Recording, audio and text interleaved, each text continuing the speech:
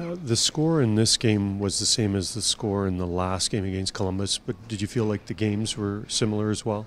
No, I thought we played better at home against them, at least in the first half of the game. We got to their pace at home. We didn't even come close to their pace or their tenacity, their relentlessness. We weren't anywhere near it. So, no, we didn't.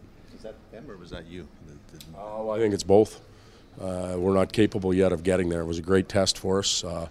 For me, that's a playoff-type environment, and we had some go-to people that were invisible. So we've got to get them up and running, and they've got to understand that they, as we get further in and we get to where we want to go eventually, it's going to be a lot harder than that, and you got to show up. This is a team that you can't give a lot of gifts to, and their insurance goal was a gift. Yeah, a gift. There's no, you said it, I don't know a better way of putting it.